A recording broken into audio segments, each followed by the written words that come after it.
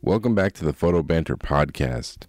I'm your host, Alex Gagne, and on today's podcast, I speak with integrated producer Yvonne Yu. Amy has worked with clients such as Apple, Nike, Levi's, Facebook, and Bose, to name a few. She produces both still, motion, and experiential campaigns for both agencies and clients directly. She has collaborated with both photographers and directors such as Albert Watson, Todd Selby, Peggy Sirota, and Jill Greenberg, to name a few. In this interview, I speak to Amy about her journey through the creative business, as well as what advice she would give to younger creatives looking to get their foot in the door. Amy is someone who brings a wealth of knowledge and experience in the creative business, and so I was really excited to get a chance to speak with her. So I hope you enjoy it, and thanks so much for listening.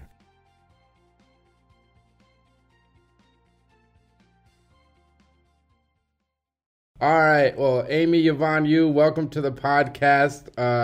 We're giving this a second go. We tried on a landline, little technical difficulties. It's been interesting. That's kind of the funny thing with everything going on with the pandemic stuff. Everyone's on Zoom calls, and it's like a whole nother way of working. Like, have you been doing a lot of conference calls and stuff with yourself, just with everything going on with like Zoom and whatnot? Oh my gosh. So many, because I'm working right now, so that's all my work meetings, and I already have a lot of work meetings. And then additionally, like words that you would never have heard from my mouth 2 months ago. Do you want to FaceTime? Because I live by myself, like literally, like so not my thing. But I live by myself in a 400 square feet apartment in downtown San Francisco. So that is literally my only social interaction with anyone and my friends. So I feel like my personal is now feeling like work because of it, although different, you know. But it's hard. It's almost like sometimes I crave just a phone conversation because I feel like I'm doing too many Zoom and Blue Jeans and video conferencing as a whole. Yeah, it's really weird. I actually just read an article. I think it was online today, and they were just talking about how communicating through like online video is kind of like it's a weird way to communicate because there's always like a delay, so it's just like it's not like natural. But anyways, it's the new world we're living in. But before this, we were talking about just with everything going on, like how's your kind of day to day with work kind of changed with the projects you're working on, with everything going on lately? Sure. So typically I'm a little unusual as a producer in that I do client and agency side, which is a lot more creative because that tends to be like, you know, curating ad campaigns and being in all the creative meetings, like, you know, the month or sometimes in bigger things. I'm working on 6 months in advance, just dealing with the creative before it goes to a photographer or a director, you know, whereas like, and then I also own my own production company where I line produce shoots, which is basically like producing the shoot, which is like, do you have catering? Do you have all the crew lined up? Do you permit, et cetera, et cetera, et cetera? Do the shot list, which is a lot more nitty gritty. So I do both. I just happen to be in-house client side right now producing campaigns, which I'm very grateful for. So for me, at least, unlike a lot of my colleagues who didn't really have to work from home mostly, I actually have an office set up in my 400 square feet apartment, which helps, you know? So that's been a lot different, I think, in terms of the type of shoots or content in general. Being creative right now was super limited because we are not shooting. We've decided not to shoot pretty early on as a company because basically we said we are not going to have our vendors take risks that we are not willing to take ourselves, which is absolutely the right and ethical thing to do right now in a pandemic. So therefore, you know, I'm sure a lot of people have seen this one viral spot that has gone out, which is every single spot is looking the same right now. There's a reason for that, because we're limited to user-generated content, stock footage, animation, motion graphics, and people that can create by themselves at home. Yeah. That's literally every single promo I'm getting from everybody at the moment. I feel like this is a great time if you're like an illustrator or like an artist where you don't rely on people or locations. Mm-hmm. Like this is the time to shine for them. Is that something like you think companies are gonna have to utilize more, like illustration and like this different types of motion stuff, I guess, moving forward? Do you think? I mean, I do think so, just because due to the limited options we have for. I mean, in life, it's kind of like you want to go to that restaurant you really liked every week. Yep. Well, you can't because you're limited by what's open and what's possible right now. Yeah. It's the same thing for production. Yep. I think, aside from the fact that I think, motion graphics and illustrations are less affected by nature, and I feel like there's a lot more demand for it for sure. Yeah. You see a lot of these stock footage companies that are actually so overwhelmed with requests, they're not taking work on for some of them, or hiring more people to take care of the bandwidth, because everybody is in the same boat. You see more photographers and production companies sending promos saying, "Hey, I live on a farm. I have 3 llamas," or "My wife is a dancer and I have 3 kids. So if you need something like that, I can shoot it for you," right? Yeah. So you're limited by what people's homes look like, who they have available around them as talent. Sometimes you do have a photographer that has a model or ballerina wife. Sometimes, you have a photographer who's married to a prop stylist. So those situations are excellent to be aware of, because then that opens your world a little bit more. What I'm seeing also now is like a lot of production companies with directors and cinematographers that have their own gear. They're letting us know where they live, what their family is, because that's what we're limited to. Yeah. So you're still receiving a lot of like promotional material from different artists and photographers and creatives, even with everything going on? Because it's like a conversation I've had with some friends. I'm like, should I still be marketing the same way I did before? Or is it kind of like tone deaf in the terms of like everything's going on? So it's like it's a whole new world. So it's like, such a fine line right now. It's so funny. And I actually started trying to compare, am I getting more or less promos as before? I feel like there's a little bit less. Some people are actually sending more, which is a bit of an annoyance right now. To be honest, because I mean, it's the same. You look at advertising, I don't know about you, but I'm actually really put off by a lot of brands that are aggressively advertising to me right now, because it's like nobody needs to buy more clothes right now because we're at home wearing that same T-shirt and our bathrobe, and some people are not even wearing pants. Come on, let's get real. That's just the reality. So it's like, I'm like, no one's going to buy your $4,000 dresses on that rack. Who cares? Yeah.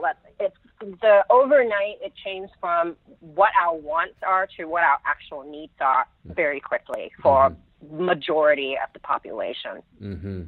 Yeah, it's tough. It's tough because like even yourself, like you work freelance sometimes as a line producer and all the different production stuff you do. So it's like, everyone wants to keep in business, but it's like this weird like balance of like not being too aggressive, but still letting people know you're still out there, I guess. I think my approach is just I haven't been marketing to like any new clients. I've just been kind of staying in touch with people that I've worked with over the years. And that's just kind of been my approach right now. I mean, I'm sure it will change eventually because you got to keep making money. But yeah, it's just kind of a tough balance, I guess.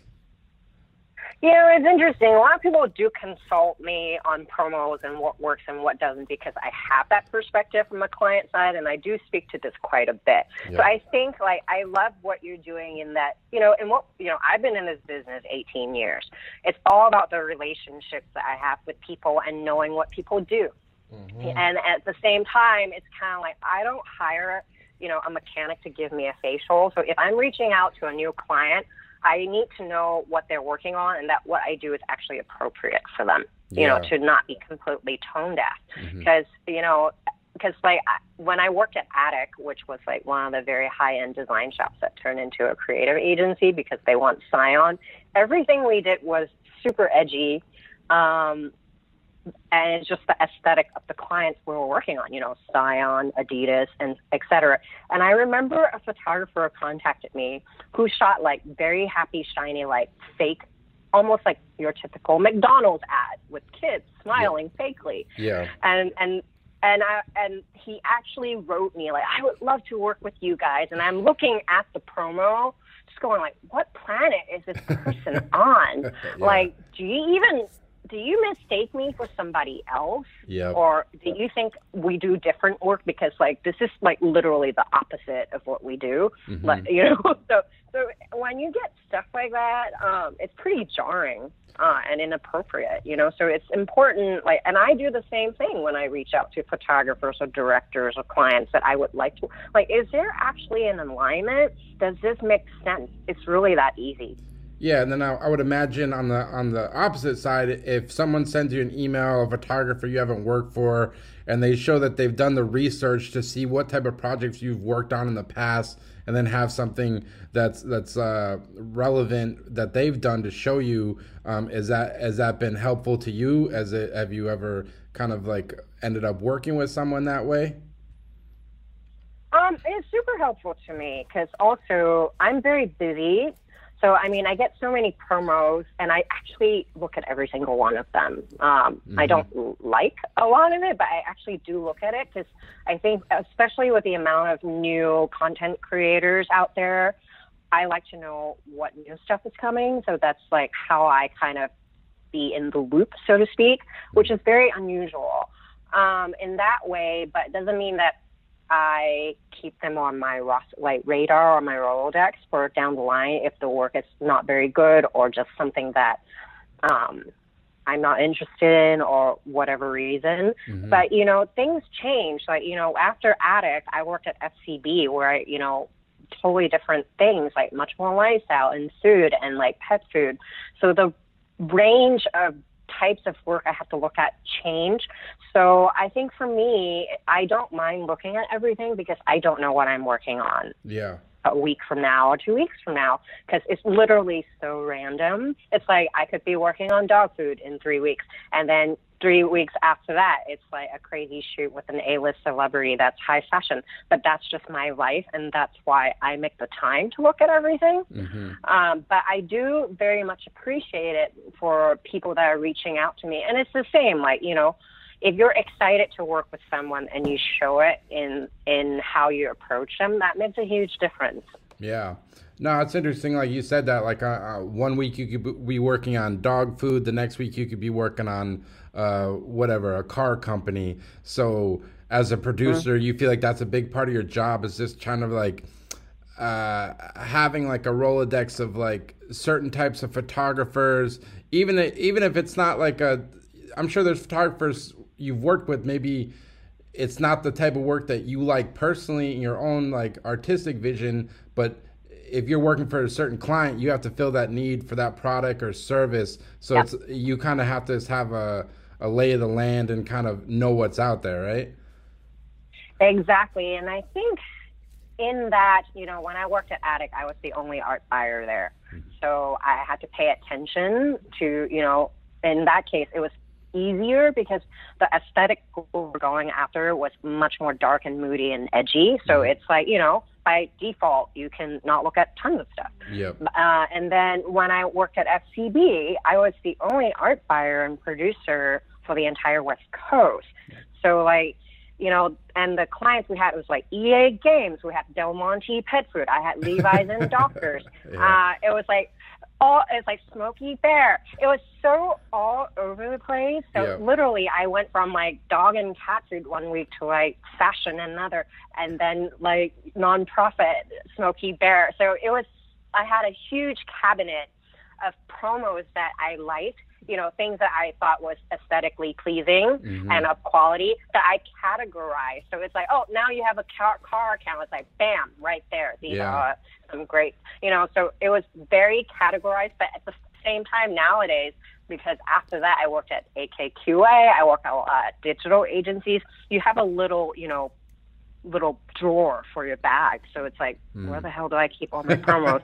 So organizing it has been a job in itself, because now it's all digital. Yeah, no, for sure. And I guess to go back a little bit, like where do you grow up and how do you kind of initially get into, like, I guess the creative field? Was like photography and the arts something you were always interested growing up, or what was kind of the beginning for you, I guess?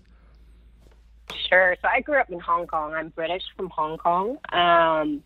And my family has always been artistic. Like, my grandfather is like a painter. My father can draw as well, very well. Wow. So I was exposed to that at a young age. But in college, I actually studied economics, like a good Asian person, because your parents like, you're going to be a businesswoman. Hey, you're going to move back to Asia and make lots of money. That's a better decision than the photography business. But you know what? You know what's really funny is that I have been raising myself since the age of 19. So, like, I literally had a nervous breakdown junior year in college when I needed one more class to graduate as an economics major because the head and the heart were not in sync. And I literally had that breakdown where I'm like, I need to change this because I'm paying for this myself and I'm going into debt to do this. And I don't love economics. I don't want to do taxes or be in business for the rest of my life because I have an artistic heart. Yep. So I literally changed major overnight as a junior in college. Holy and what shit. that meant was, yes, holy shit, indeed. And people looked at me like I was crazy. The next day I went to the dean's office, changed major, and they're like, you do realize you need one more class to graduate on time in 4 years as an econ major. I'm like, yep. Had a mental breakdown last night, and nothing's been clear. They're like, what are you going to change it to? I'm like, art studio. And they're like, can you even draw? Yes. When's the last time you did it? At the age of 10. Yeah. That's and they're like, you do realize you have to stay in school an extra year. And I'm like, yep, thought about that last night, and I'm paying for all of it myself. Yep. Wow. You're absolutely sure. Like 1,000%. And then, they did it. They let me do it. I switched all my classes to art studio. And then I went to the what is it called? Not scholarship, but student loan office right after that because I would need more money.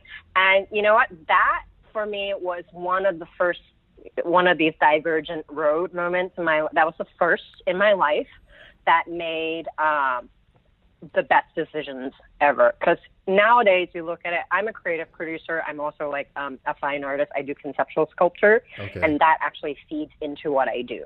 In that I do conceptual sculpture, much like Yoko Ono. Is usually very clever because I'm British. So it's a bit witty with a dry sense of humor. Yeah. And then it's incredibly beautiful, but it has an idea.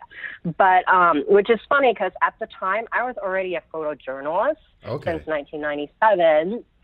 So I've been a musician since the age of 10. I started off playing in an orchestra.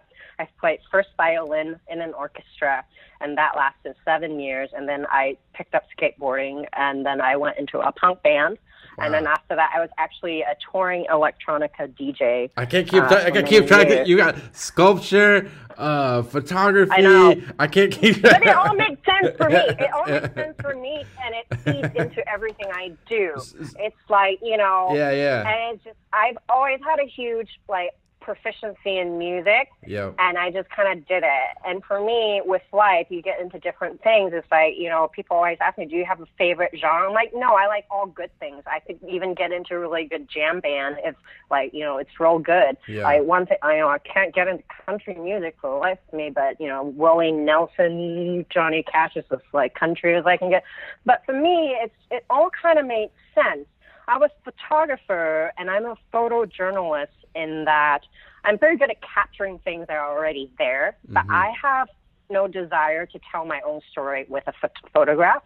It wasn't until now I do these personal projects where I do have those ideas, but it's also very specific. It's always very ethereal, and it's a little bit macabre, but beautiful, like this beautiful decay idea. So I do a lot of these of myself in the woods in these very ethereally beautiful but slightly macabre situations. And that's what I do as a photographer for myself. Yeah. But I don't shoot it. I just concept it, and then I produce it, and I work with like a fashion photographer that I know for those ideas. Whereas, you know, as a photographer, I'm just a photojournalist. I capture that great moment, and I move on. I think because I don't feel I have my own photography point of view to do it as a medium. Yeah, no, it's interesting. And I think it's just kind of interesting to hear, like, just how you're saying you're going to school for economics, then you just take this left turn into going to arts, and you kind of this. I always get frustrated when people say stuff like, "Oh, I'm too old to try that," or "I'm too far down the line in my career, I can't switch it up." Because, like, in my mind, it's like, if you want to switch it up, you can switch it up whenever you want. It might take you time to get to the next point. But it just kind of, from hearing you, it just kind of sounds like you kind of follow your passion, your interests, and just constantly trying new stuff, it sounds like. I think, you know, for me, like I said, I literally had a mental breakdown. It was clear as day something had to change. And I think, you know, this is what I mean by when your head and your heart are not in alignment, that's when you get into trouble. And I listen to it and I follow that instinct. I think a lot of intangible things for people, like mental health, what's in your head, what feels right, or even this like pandemic, you can't see the virus. So for so long, people are like, oh, this is a hoax. You know, things that you can't see and aren't as tangible, people don't take it as seriously as they need to. And, you know, many of us learned the hard way that you do need to pay attention to these things. And I super paid attention, and I've never been happier in my life. I love what I do. It shows in my work and the passion that I do it with. And I make a decent living from it. So, like, yeah, you can laugh. Like, my college actually invited me back as a guest to the department because of that. Because, you know, as risky as it sounded at the time, it was very clear in my head that I had to do it, and it's a must. Yeah, definitely. I think obviously it takes everyone different points. Sometimes people don't come to that realization till later in life. But like I think it's important, like you said, you just you got to follow your heart and follow your passions. And it obviously the economics are tough sometimes, but I think anyone can do it if you like put in the work, you know. Yeah, it's a choice. That's what it is. I chose to follow that. A lot of people don't. And it wasn't an easy choice. Like I said, I've been raising myself since the age of 19. So economically, it was a very, very big decision. Yeah, definitely. And so like when you kind of get out of art school, like what do you think you were going to be doing? Like at that point, like obviously you do a lot of different mediums, be it sculpture, photography. What was kind of your first step into the world of actually trying to make a living as a creative? Sure. So at the time, I graduated in 2000, so that was the tail end of the .com boom. I was fortunate in that I went to UC Davis, which had an incredible art department. Again, total dumb luck. Because I did not plan that one. Yes, Wayne Thiebaud is a faculty there. I didn't know that before I switched department. And I didn't even realize how big of a deal that is until later on when I show up my art and people freak out at my CV. Like, wait, you studied under all these people? Like, is that the people in your department? I'm like, no, I studied under all those people. So choices were basically go into more debt and be a fine artist and go to grad school or move to London or New York. Because I do conceptual sculpture. Like, that's where I would need to be a successful artist. Financially, it was very daunting to go into more debt, even if I were able to get a full ride scholarship to continue doing a graduate program. And moving to New York and London also seemed daunting at the time.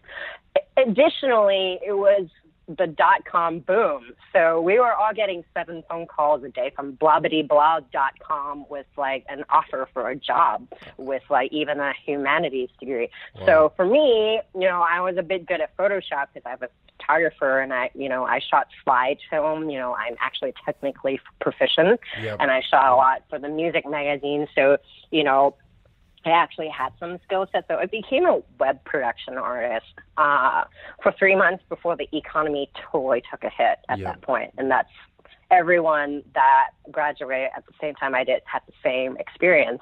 Economy went under. Most people had to go move back home and figure out what to do. I was fortunate enough to work at a company where another friend worked, and he goes, "You're really smart. You can come manage these databases because I know you're really smart." And that's how I retained a job and my salary while nobody else had a job for 2 years before I hopped into advertising.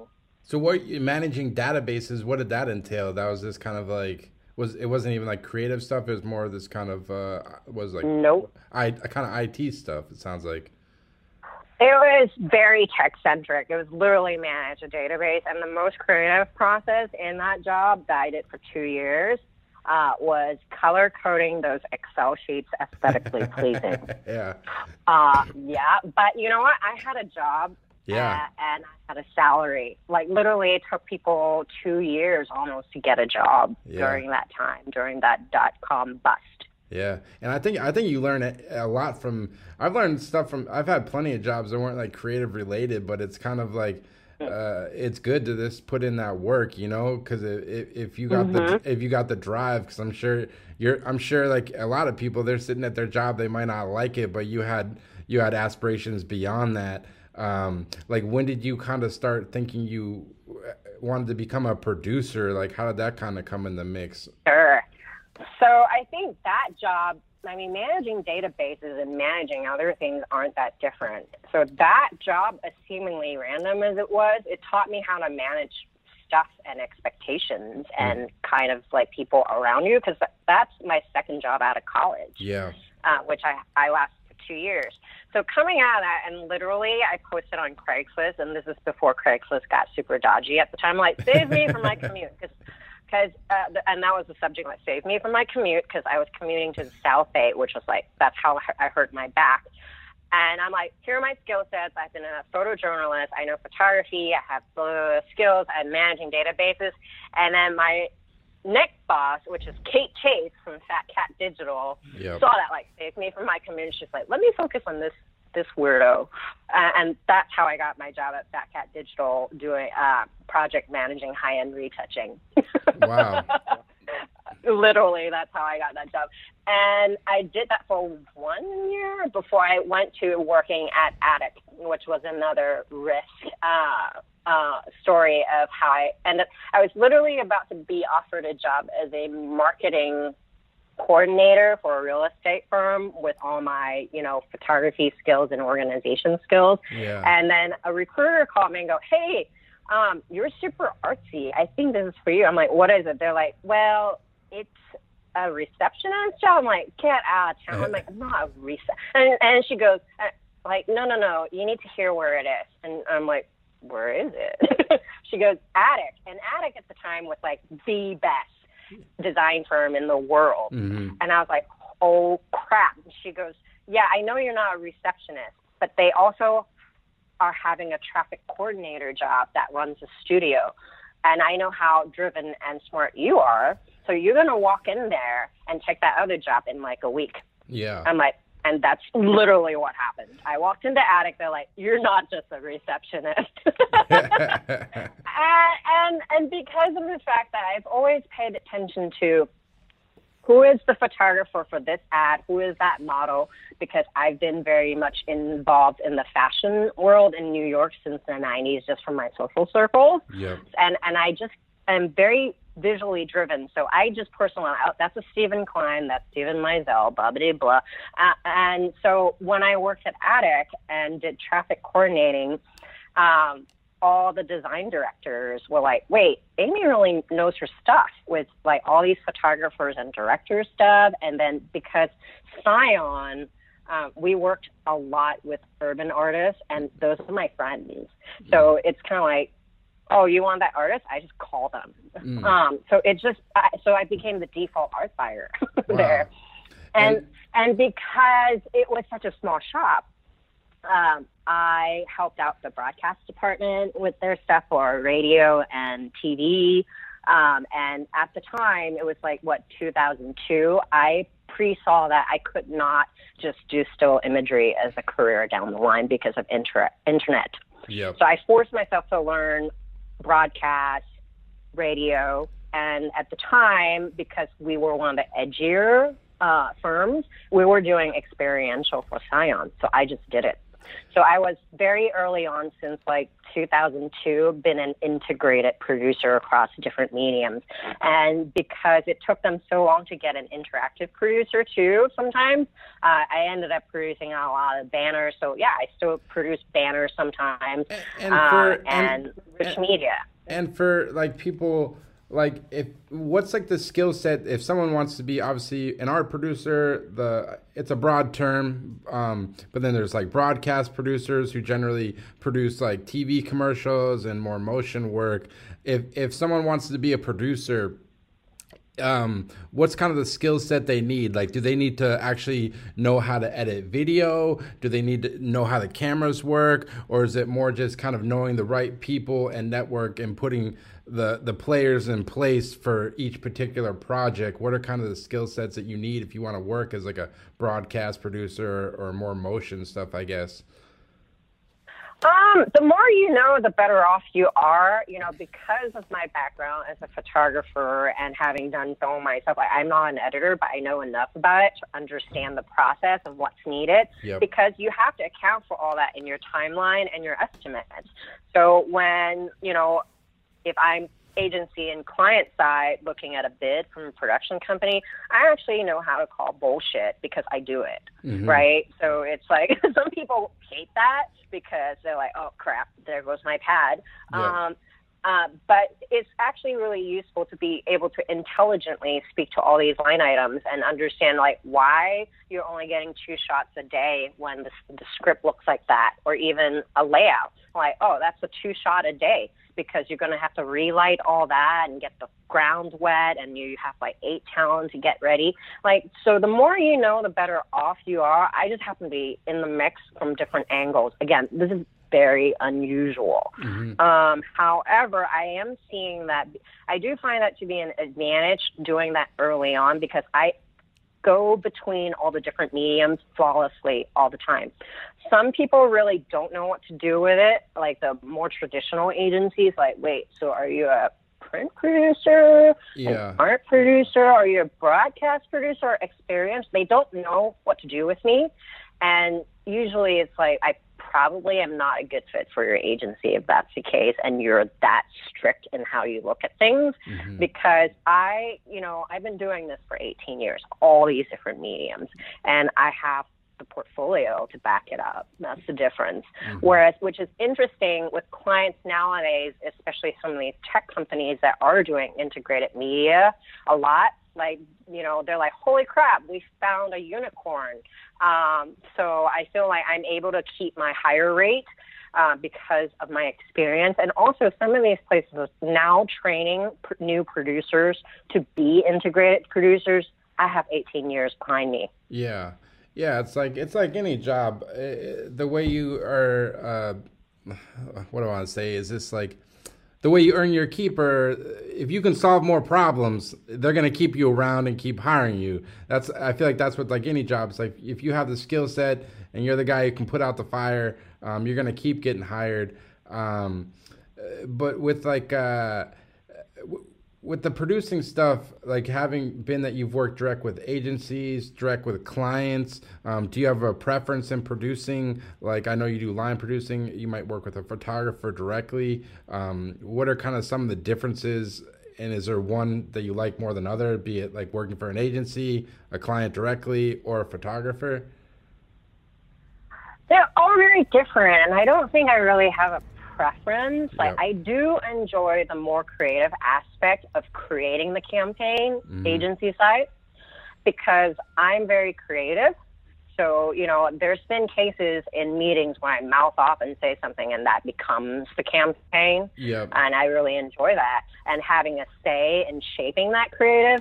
But, because of that, when I do line produce where it's like, oh, have you done your catering and this and that, I'm able to speak to it from a more artful way. And a lot of agencies and photographers and directors really appreciate it, because they understand that I am always willing to work a little harder to make it a little bit more special, because that's really important to me. Mm-hmm. So while totally different, I'm comfortable doing both. There are definitely people I really enjoy working with, and I'll always want to, line produce for them because it's fun. Because I think you have to enjoy what you do. It shows in the quality. And I really have a good time doing what I do. And in the course of, you've been doing this for 18 years, like you said, I've been in this business like 12 years, and maybe I'm wrong, but I've been noticing it seems like a lot of agencies seem to use freelance producers more and more now. I know even in the Boston area, like a couple of the big agencies, they don't even have like a full-time producer right now. Is that like a trend you've been seeing over the years where agencies just kind of hire freelance producers when they have a project, or what's kind of your view on it these days, I guess? I feel like nowadays there's a lot more smaller agencies instead of your giant, big conglomerates. Mm-hmm. So those agencies tend to be a little bit more project-based. So you're not always going to have enough work for a producer, even if they can do integrated media. Yep. So you bring it on when you need. So it's all about that nimbleness to, keep your overhead lower. Yep. So you do see that in general. I think it depends on the business and what's needed. So I think that in default is what's driving that. Yeah, for sure.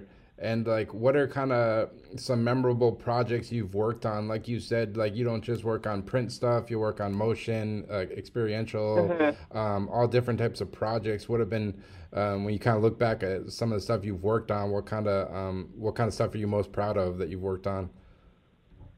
I think, I'm always most proud of my personal projects. Commercially, I've worked on some really insane things. Like I produced 32 90-second spots around the world, one in each country that play at the World Cup. Damn. And they're perfectly in sync. So when it's seen together, you can jump around the world and have this flawless web experience. It's one of the most aggressive. And I did the pre-production and post by myself. I've never cursed so much in my life. I think I was making pirates like blush, basically, the way I was cursing during that. But one of the most fulfilling things for sure. I think for me, it's like I have commercial work and I have a lot of personal work, and I've been fortunate enough to understand the importance of personal work. Because all that is what gets me all my super sexy commercial work all the time. I do have done a lot of work with the Selby. I work with Selby on edible Selby and also fashionable Selby, and we did all those crazy food films for the New York Times as a part of edible Selby, which was a big hit. And Todd and I are great friends, and we're very similar in terms of both our sense of humor and our desire to always want to do really fun things together and get a crazy amount of work done. So there's a lot of synergy there. So even he's one of the people, when we're in each other's cities, we always text each other just to see if we can sync up. And oftentimes he'll be like, hey, it's all good in Brentwood, a new Instagram TV thing. Like, will you do a show with him? I'm like, sure. How did you first start working with, I believe his first name's Todd, right? It's not the. I know it's not the. I never see his first name, so I always just forget what his first. I know. But how did you first start working with Todd Selby? The story is funny. So he and I had a lot of mutual friends in high fashion before we even met. So I was either doing a casting or a shoot in New York for one of my fashion clients. And I was meeting her with Lori Trott, fashion director. And she's thinking like, well, Amy's really funny. Who can I bring that's equally entertaining? So she brought Todd. Yeah. And we were at the Mercer kitchen just like grabbing a bite and drinks, and we, hit it off because, he's hysterical and apparently I'm hysterical, and was like, oh my gosh, you're a total maniac. I loved it. And that's how we met. Yeah. And then we kept in touch, and then at the time I was working at FCB, and it was a shoot for Dockers. One of my art directors put this, deck together, and every single swipe was Todd Selby's. And he goes, Amy, who do you think should shoot this campaign? I'm like, the Selby, because every single swipe you took is of the Selby. He goes, do you think we can get him? I'm like, you do realize we're friends, right? Yeah. And that's our first shoot together. And due to extenuating circumstances, I actually had to step up and do a bit of the line producing during that shoot. And that's how we actually got to understand our working styles together. And also during that shoot, I would take him to all these crazy places to eat around town. And that's when he realized Amy's palette is really sophisticated. So when I went freelance in 2012, I literally emailed him, Joe Greenberg, and maybe Chris Buck and one other person. Yeah. And then he wrote me back. He actually called me. He goes, Amy, great. Now you can produce for me. Let's do edible Selby. And I want to do more films. I'm like, sweet. Yeah. And that's how it started, and it's been ever since. And I know because we talked before this podcast, just going back and forth the email about how you kind of mentioned earlier with personal work.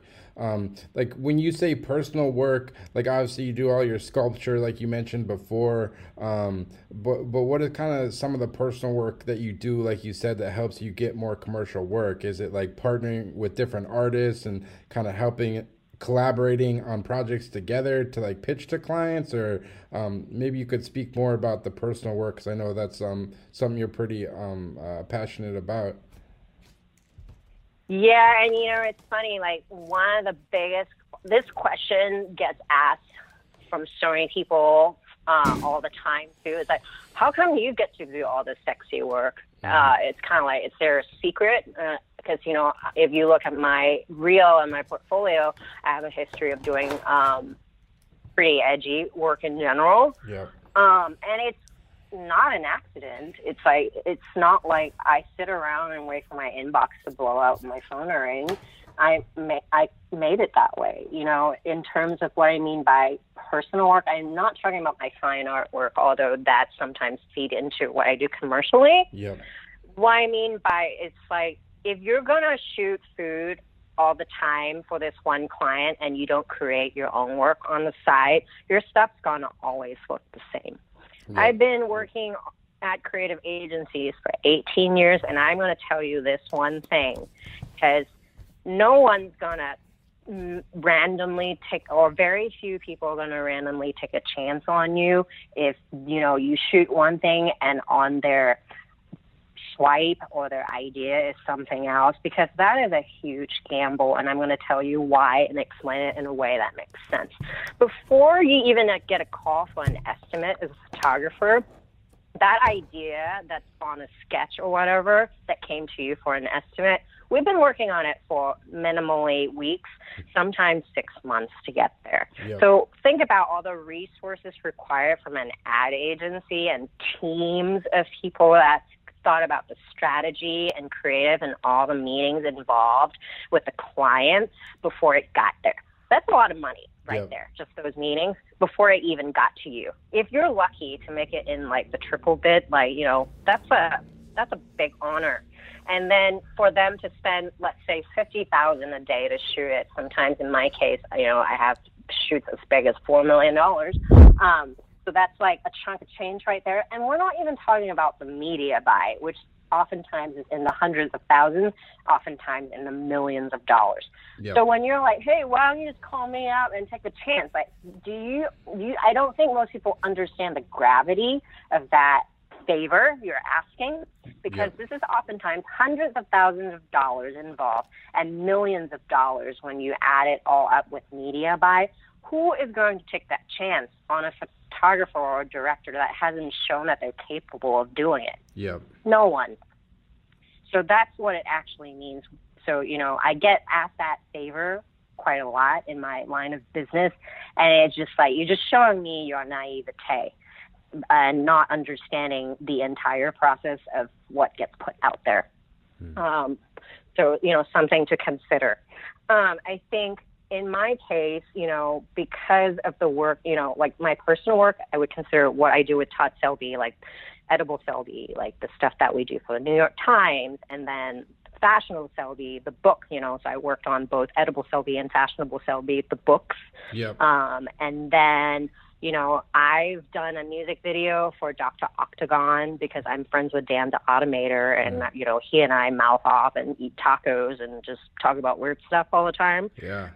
And I love his music, and I love Cool Keith, and I was just mouthing off with him one day. I'm like, this crazy idea. I want to do a Kung Fu Tea, but I want to do a rap video.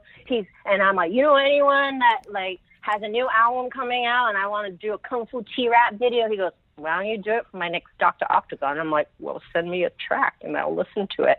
Yeah. And that's how it came about, and guess what?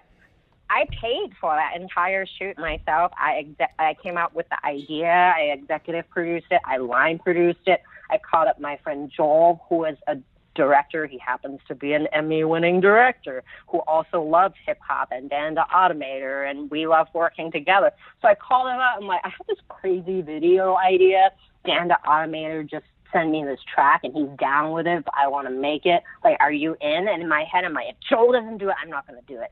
And he goes, I am in, but I want a location in Chinatown with a roof view. I'm like, I know Mr. Juice. And it just kind of fell into place. And then the entire band showed up, including Cool Keith and also Paul Banks of Interpol, because they were really excited about my idea. So, and then it gets written up in Rolling Stones. Mm-hmm. People are like, oh my God, that's so cool. It's like, well, I came up with the idea and I paid for it myself. It's not magic. I just kind of did it, and then there's a red dress shoot of myself in the forest that's kind of eerie and ethereal and witchy. I called it Something Wicked This Way Comes. I just kind of produced it, paid for it. I had collaborators to do it with me. It's cheaper to produce a still shoot. Video is just a pain in the neck because of the amount of people involved to do it well. Mm-hmm. And I made that, and it's in Dark Beauty magazine. I get booked for fashion shoots in the woods for that, And then another crazy one I did is this food film called Black Sesame. Again, I was having dinner with Dan the Automator, and this dessert came out, and it's like this perfectly gray monochromatic dessert, and I had been wanting to shoot food like fashion because it's not been really sexy slick fashion stuff that looks very high end, Mm-hmm. And that dessert came out. I was like, holy crap, this is interesting. And I took a picture, and then we ate it, and we're like, holy crap, that was a good dessert. And after that I was like, this is the dessert I want to deconstruct and shoot like fashion. I called some people up and made it, and made some comments for post-production. It won Food Porn Film of the Year. Damn. So it's like, I don't take personal projects lightly in that I am insanely busy. Yeah. When I'm not working, I'm working on something else, trust me. At any given time, I probably have 10 personal project ideas, and 5 of them are actually insanely good. Whether or not I actually go through with it is a different thing, because time is the most valuable thing you can give to someone, in that you never get it back. So I take it very personally, and I take it very seriously in not wanting to waste other people's time. Because if I'm pulling a favor or wanting to bring somebody else into my personal project, I take it as huge disrespect if it's not going to work as hard for them as it is going for you. So that's what I mean by, although I have a bazillion great ideas, I really sit with it to figure out okay, these are the ones that actually should move forward and make sense. So I take a lot of time in deciding that, especially if you're making a film, just because the sheer volume of people that needs to be involved. And then oftentimes, some things you have to pay out because, that's how it should be. And so that's resources that you're paying out yourself. So I really sit with it. Is this piece going to do what it needs for me? And is it going to work as hard for me as it is for everybody else involved? Yeah, I think it's smart. It's just for me, I think it's like momentum. Like if I'm the same way. I'm always having side projects I'm working on in between assignments and whatnot. And if I can keep that momentum going and this creating work, for one, I feel like I get better every year.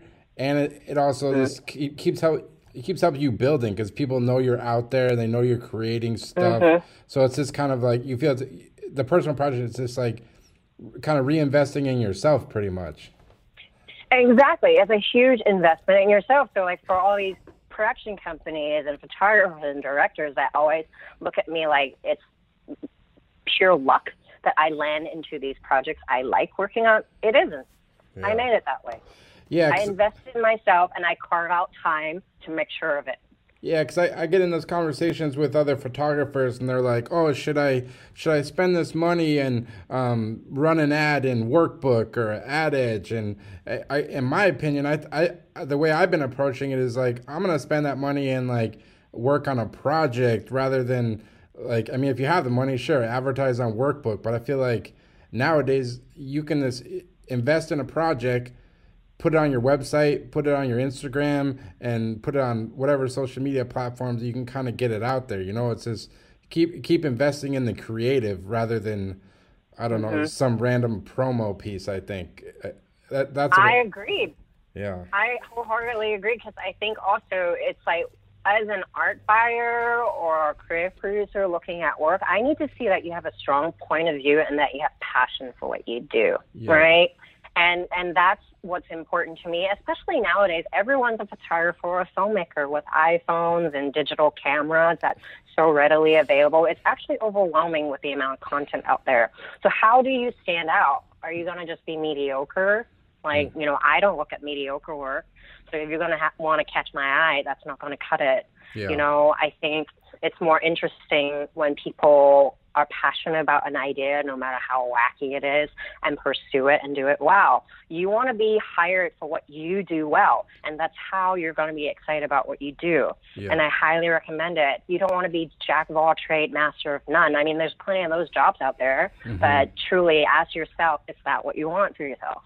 Yeah. Yeah, I think it's like, it took me a long time to figure that out because it's like, obviously, artists, creatives out there, they want to make a living. So I made this mistake early on in my career. I was like, oh, I'm going to create this work that I think clients will like hire me for, like your typical lifestyle stuff. But then I realized I'm like, I don't even care about these photos and no one else does. Yeah. So it's like, I'm going to go. It shows. Yeah. It's a learning thing, you know, and like you said, like the photographer's work, like you can tell if they have a passion for their work, if they like skateboarding or if they like food. Like my friend in Boston, he's a food photographer, and he lives in that world. He goes to the new restaurants, he's on all the blogs, and it shows in his work. It's not just stale. Yeah. You know? Exactly. I think, you know, that's very, very important because, you know, it's funny. I have friends that are reps for photographers and directors, and then they get all these conversations from up-and-comers or other directors. And one of the biggest complaints I always hear is like, they don't really talk about how passionate they are about the work. They just want the money. Yeah. And it's, you know, sometimes it's like, you know, depending on your business sense, does that make sense for you? Because that's only going to drive you so far and push you so far. Yep. And you're going to hit that ceiling, and then you're going to be stuck. Yep. Like, to do really, truly great work, you have to love it.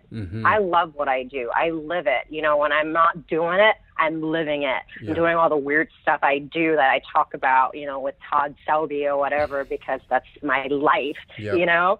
So, and I hope that passion shows through when I produce it, and the people that understand that really understand it, and that's why I get the phone calls and the emails for new projects. Yeah, and I'm sure, like any creative, like some projects are like super creative and they're awesome and they're so fun to work on, but then in between, there's some projects that are this like, you know, very straightforward. Like I know I do work for like Mass Mutual sometimes, and I love working on the jobs. They aren't particularly the most creative stuff I work on, but it's like a mix of both. Like show your personal work, and then there's all those clients you work on in between that are like more straightforward jobs, you know? But that doesn't mean that you can bring like more creativity to those jobs. Oh, yeah. Trust me, I have those too. And it's like, you know what? I make the best of it. I make it the best version of it can, and I have a really good time doing it. Definitely. So everyone on set's having a good time because that shows in the final product. Yep. So, you know, it doesn't matter if it's dog food, cat food, batteries. or, cool stuff. I treat it all the same. Yeah. It's you got to go in with the enthusiasm. I always it's kind of cheesy, but I always think of this line Jay-Z said. He said, treat your first like your last and your last like your first job, And it's that's interesting. Yeah, it's very true. It's just approach each one like it's the first one, and you're trying to knock it out of the park. But for like photographers listening who are, trying to make that jump into the bigger advertising jobs, like you said, like it's very hard to get in the door of these places and get a shot because, like you said, there's so much money on the line. Everyone, the art directors, the producers, everything, their job relies on doing a good job. So what advice would you give to these photographers who are trying to make that next step to get more commercial work, you think? Again, I think you have to show passion in your work. Yep. And do quality work. That's just like baseline right there. I think, to be able to get those, you have to show a track record of doing that very well. And then secondly, you need to, market yourself to appropriate people and figure out like who are the right clients for me, who, and either approach them yourself or have your rep approach them yourself, because that's a big part of it. Like if, it's kind of like back to my addict situation of that super happy, shiny, fake lifestyle photographer reaching out to me. And I'm just like scratching my head going, what the hell just happened?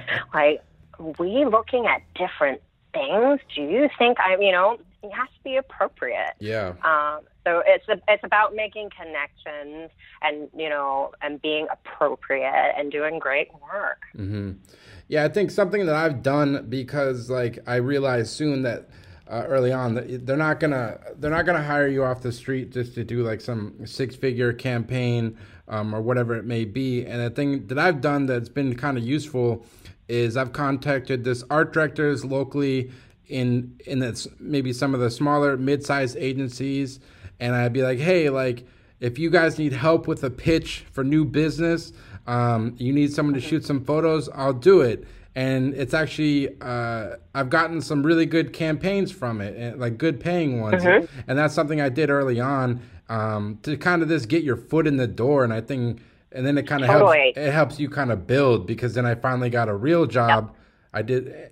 And it kind of built from that, And I love that, because it's all about relationships, like I was saying early on. It's so interesting to me, like some reps and agents, they only want to talk to the ECD or the creative director or the group creative director. I'm like, what are you doing?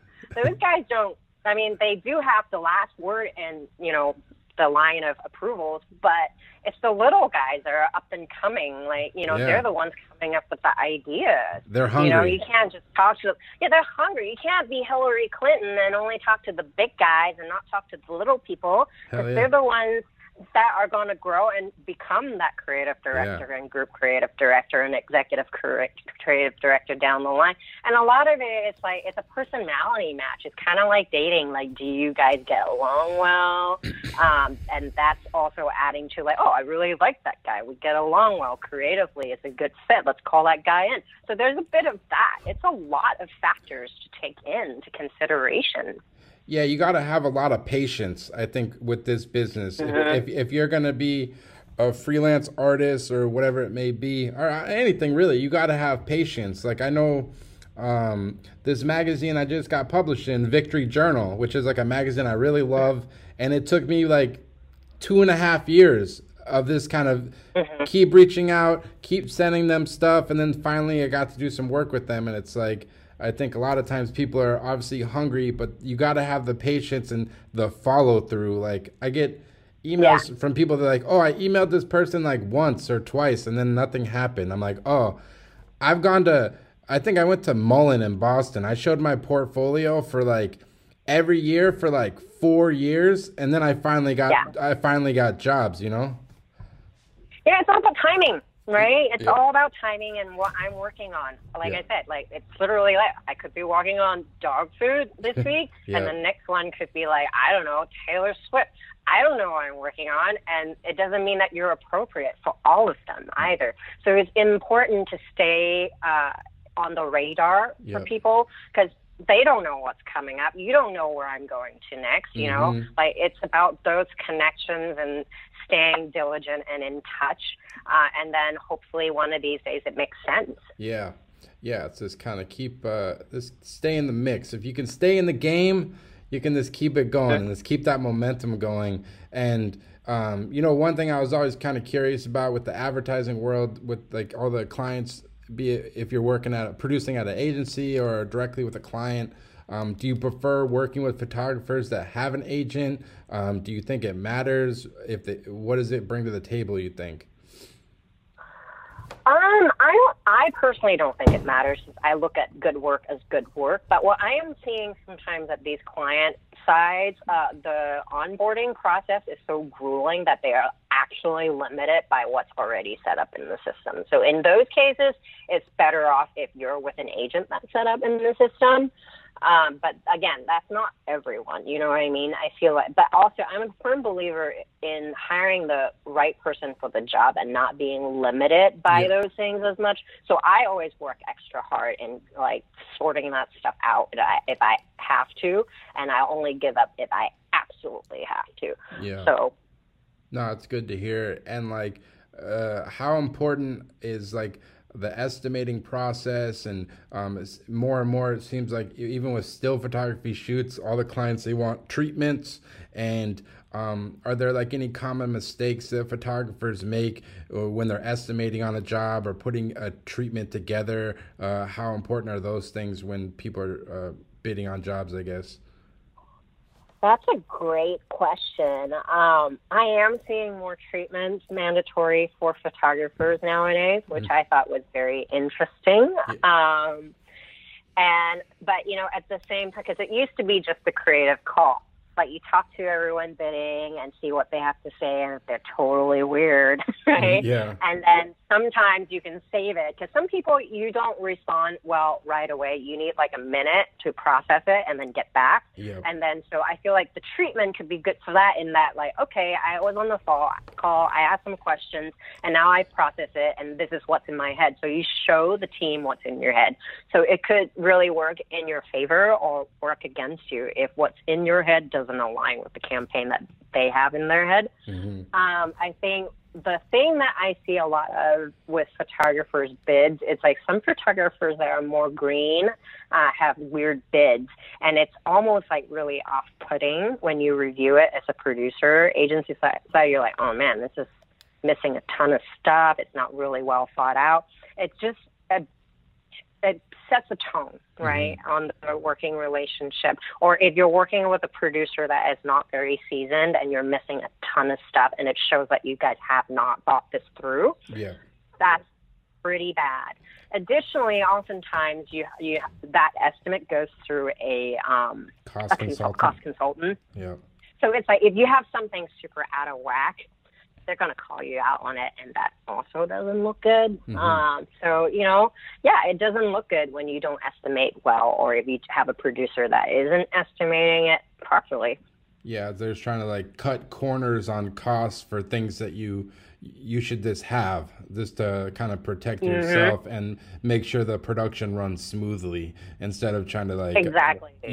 Because obviously people are hungry for the job, but if you try to lowball yourself, you're just hurting yourself, and then you're hurting everyone else in the industry too, pretty much. Exactly, and it's so important. I feel like there's a lot more junior people in the business, or I mean, I've been doing it 18 years, so I'm like a dinosaur at this point. And it's interesting, as the more I do it and the more seasoned I am, I find that I'm educating a lot of the more junior people more often, hence my higher day rate, because they just haven't been doing it that long. So there are lots of mistakes, unfortunately, and it's up to those of us that really know what we're doing to like educate them and set these standards, because otherwise it's a bit Lord of the Flies, if you ask me. And a lot of times it's like, oh man, this is a hot mess, and it's no good for everyone, and especially now with COVID, like, my gosh, you're not just not doing it right. It's high risk involved. You're risking people's health. That's not okay. Yeah, it'd be interesting to see like what's gonna happen in terms of like, because especially like a lot of the productions you're working on, advertising stuff, you can have 50, 60 people on a set sometimes, where they're shooting a commercial and they're shooting stills at the same time. What do you think the future is going to be? I've already seen photographers marketing themselves as like being able to like have like digital services where the client can like view the shoot through a camera. In the future, where it's just the photographer's on set and the client's remote. Is that something like you're thinking about for the future? Like, what do you think? I am attending some of those webinars and whatnot just to be on top of it. Yeah. Also, my family is full of doctors and lawyers. So, like my brother's an ER doctor, so I'm like way on top of this stuff, more than the average person. And also, I have weak lungs, so I have compromised health. I have to take this seriously. Yeah. So I'm in the point that I don't put other people at risk if I'm not willing to take the risk. So, that's like out of respect for other people. Mm-hmm. So that's the type of producer I am. I think what we're going to see, simpler, and I mean simpler with smaller sets like, say, tabletop. That's easier per se. I'm seeing remote reviews, digital tech remote reviewing, right? And then the client remote reviewing. So that by default, you're going to have less shots in a day because there's a lot more lag time. Yeah. Also, you're only as fast as your hard drive. So I do think that with all this technology that's necessary for this to happen, you need top-of-the-line machines for it to run smoothly, in addition to a great internet connection. Yeah. So these are the things I immediately see. Also, what that means for a photographer, I think, is like, can you do a home studio or something like that? Or if you don't, then what does your studio look like? Do you share with other people? How are you safe? If you have a stylist on set, what is that protocol? And setting that expectation up front, you're not going to get the amount of shots you were doing before from this because of that by default.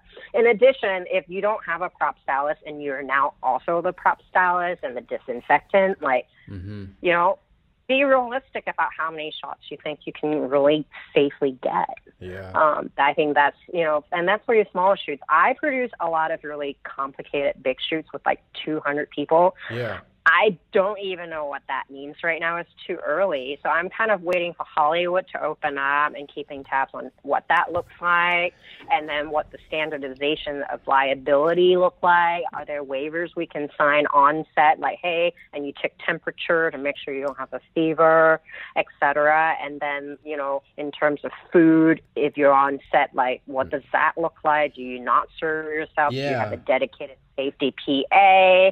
And then do you sign a waiver after the shoot saying, yes, everything was clean, according to the rules after you do the shoot? Because at the end of the day, it's like, unless there's a breakout from that shoot and a majority of the people are sick, you can't really prove where you got it from. Yeah. Right? So these are the things. So it's kind of like now you have insurance companies and payroll companies not willing to take on the liability of a pandemic. So I'm waiting for that to unfold to see what that looks like, because I'm not that comfortable taking on all that liability myself. It's tough, because I was just thinking, because I worked as a photo assistant when I first got out of college, and even like if you're working as a photo assistant or a grip where you're rigging lighting and you're building sets, you're working like you're like face to face sometimes with other assistants when you're putting up lights and building sets. It's like to do some of these, like, just even like basic lighting stuff, like, you need to be, you can't work 6 feet apart from each other, just because it's just not even possible. Exactly. To set up like a makeup and hair. Yeah, that's right there. Yeah. So I have so many questions, and we're just in the beginning of it, and we're gonna find out as we go along. So that's why it's important for me to take these webinars and read all these articles from like experts in the field and stay on top of it, and really I'm figuring out as we go along too. I do think it's extra important to have those safety procedures in place and for people to be following them, because again, this is people's health. Yeah, for sure. And I've been trying to stay positive about it because obviously it's going to be a new challenge in the way people create work. But I view it almost, it's kind of an interesting challenge in a sense because it's really going to make you get everyone creative. The creators are going to have to get creative on how they create work, what kind of type of work they're creating, and even the producers too. So it's like, it's kind of an interesting challenge in a sense. Obviously, it's going to be tough, but I'm actually excited to see what kind of stuff people make. Like, people have already been doing some interesting stuff from home. Like, I saw some cool stuff like Joe Puglisi was doing out in L.A. And, it should be interesting. But, yeah, it's new territory, I guess. It's new territory for all of us, and like you said, like the type of content people are able to create on their own, even like these millennials or teenagers at home doing all those TikToks, I'm just like blown away. I'm like, how the hell do you do that? And I'm like, with your phone. It's kind of like, I don't know. Maybe you see like better usage. I don't know. There's a lot of user-generated content out there, and some of it is actually really impressive. I ain't gonna lie. And then in addition, even from current nowadays, as much as I hate to say the word influencer, it's like some of them create really good content on their own as well. So it's like, are they going to get more complicated because they have their own team that is able to create their own, So these are the questions I have floating, and I think there's only one way to find out, and that's forward. Yeah. And like with the influencer stuff, because I had an art producer friend in Boston, is that something you see more and more of where like companies will just partner with, like there's like photographers or like Instagram type photographers where they've never shot an assignment or like a campaign before, but they have a large following. So these brands will like partner with them. Is that something you kind of have worked with in the past, or you see more and more of going forward, I guess? They're not like traditional photographers, but it's different, I guess. Totally. I mean, the thing with influencers, like some of them actually create really good content on their own. Like they have a full-on team. It's actually, I look at some of the stuff, I'm like, man, that's real good. Yeah. And then the other part to it is kind of like what I spoke to before, like creating content is only a part of the campaign. The media is a big part of it. So if you are an influencer, you've got 300,000 followers, and your niche is, say, travel. And so me as a hotel to partner up with you, like, it's actually in the contract, like you have to post this many posts in this duration of time across all your social to your audience. So the media buy is actually a part of the contract. So that's a big draw for people, because also what you're seeing nowadays with social media, because I work so much in the digital world as well, is that the type of media that people like looking at in social is very different than your typical print ad or even billboard that's highly produced. People respond better to authentic stuff, and then also across different platforms. Like TikTok is different from Twitter, and it's different from Instagram, and Snapchat. So it's just like, so it's usually pretty specific to a platform because that's what performs really well. So marketers are paying attention to that because, even nowadays, the media buy and spend for different types of interactive and social, it's different than, say, back in 2002 when I was first doing it, because you have a far bigger reach on some social and interactive than even TV nowadays. Yeah, it's like if you can build your social media and have a following, you, in a sense, you have a lot more leverage than like a traditional photographer back in the day when it was just like a day rate was usage, because they're coming to you for a reason because you have eyes on your platform, I guess. Exactly. And oftentimes the other factor to that is like, is it in alignment to the brand that you're promoting? That's a big part of it. Yeah, and then in terms of like when you're searching, if you have a project you're working on and you need to find a photographer, an illustrator, or whatever it may be, what are some ways, where are you looking for work?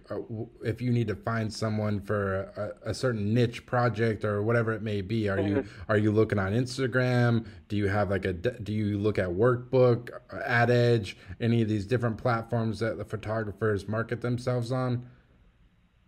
So oftentimes in the creative deck, in the briefing, my art directors already have a mood board in there. Sometimes they tell you who it is, sometimes they don't, but I just know it because I've been doing it so long. But oftentimes I'm seeing new stuff I haven't seen. So once you see it, then I supplement that to like, oh, you should look at this person and that person, maybe this and that, to have a much rounder list to go from. So nowadays, like I said, because I don't have giant cabinets like I did at FCB, it's mostly digital. So I have my own, Rolodex bookmark on my Safari. That's pretty organized because that's how it works. I mean, when I had an office with a whole, bookshelf, it's like, I did go to Workbook. I look on Lookbook. It depends what it is, and then you do a search. A lot of it's based on who you've worked with. Some of it is through my Instagram feed because I love beautiful imagery, so I tend to follow people with beautiful imagery as well. And Pinterest is another great place to look as well. Nowadays for stuff like that because it's a great digital mood board, and random visual blogs that I just regularly follow daily. That's how I get my inspirations. Nice. And what's you've been doing this for a while? Like, what's like the biggest change to the business since you've been been doing this? Do you find that this keeps evolving, kind of keeps changing, and you have to kind of like continually build on your skill set to be like an effective producer, you think? Oh, absolutely. I think when I first started, internet was new. So at that point when you're producing shoots, you're faxing in your stuff, and things are much slower pace. Like you lock it in, you shoot in 2 weeks, there are no changes to that book. Now, because of how fast we're moving with internet and everything changing constantly, like oftentimes I'm getting changes to my shot list the night before, and then I'm up till 3 a.m. readjusting my schedule and then, giving it out to my crew until God knows what time. So that in itself I hate actually because I'm working more than ever because of it. But at the same time, I charge more for it, so I could care less. But I do find that even since the beginning of 2000 to now, my budgets were a lot healthier back then from the heydays of the .com, where $100,000 a day for a photo shoot was pretty normal. Nowadays, not so much. It's like, I still get them sometimes, but it's not like it used to be. I feel like I'm also producing twice as many deliverables with the same budget. So I'm producing twice as much with half as much nowadays, just due to the media consumption online. And I do think that's continually going to change. And now with COVID, because no one has jobs, marketing budgets are going to be smaller. I do wonder if we're going to experience what we did in 2008 with lower budgets and fees and rates. So this will be interesting because also now we need safety protocols. So, some ways you do save in terms of client travel and maybe client amenities, but in other ways you're shooting less shots per day and you need like a safety PA and other things to disinfect and whatnot. So we'll see how this unfolds. Yeah, definitely. No, it's exciting and different, but we'll get through it. But yeah, I guess to wrap up, like you've been doing this for a while. What kind of keeps you inspired? What kind of keeps you going? And I guess what's next for Amy? I love all things creative. So like I said, I follow visual and art blogs, and that's how it keeps me inspired, by looking at new things other people are creating. As bad as it is right now, it's kind of like, I look at some of this stuff, it's like, man, there's a lot of really amazing things being made all the time if you know where to look for it. Yeah. And that is super inspiring. Again, I'm a fine artist, so I do lean into the art world quite a bit. But even if not, it's like you look at what's available in music, and some of these shows that are available, they're like gorgeousness. Yeah. And that's what keeps me inspired. And I'm like a super nerd, so I always watch all the behind the scenes and figure out like how that was done. Like, ooh, that's cool. So I think also with me working across different mediums, I force myself to learn new things all the time. That's just my personality, because I'm super nerdy. And I don't like people saying, no, you can't do that. I'm like, I am going to do that. You can't say no to me. I'm going to figure it out and do it anyway. Yeah. What was the last show that you got into that was that you really got into? Ooh, that's so hard. So I watch a obscene amount of anime. Just, I think, like, the Japanese sensibility is like, how do you make something so mundane into something so strange, so sexual and funny and charming at the same time? Like, that impresses me to no end. But in terms of show-wise, my two favorite are Penny Dreadful and Peaky Blinders. Those two are just so stunning in every way, in terms of costume, makeup, sets, and just story. Like, my gosh. Wow. Yeah, no, definitely. I haven't checked out Peaky Blinders, but it's on my list.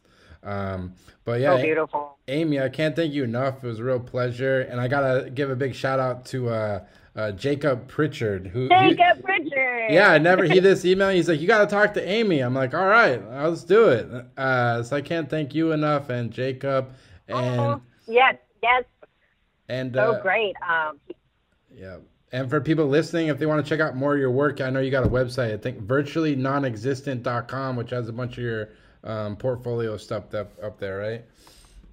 Exactly. I know. It's a lengthy one because it was kind of as a joke, like, you can't spell it, you can't get a hold of me.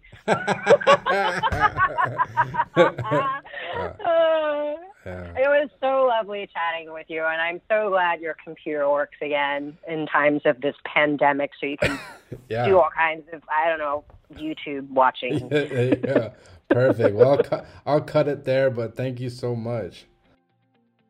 So there you have it. That was the Yvonne Yu interview. Just want to thank Amy so much for taking the time to come on the podcast. It was a real pleasure talking to her about everything she's worked on over the course of her career. Just a lot of amazing projects she's worked on, be it still campaigns, motion, illustration, you name it. She's worked on so much. So definitely go check out her website at virtuallynonexistent.com.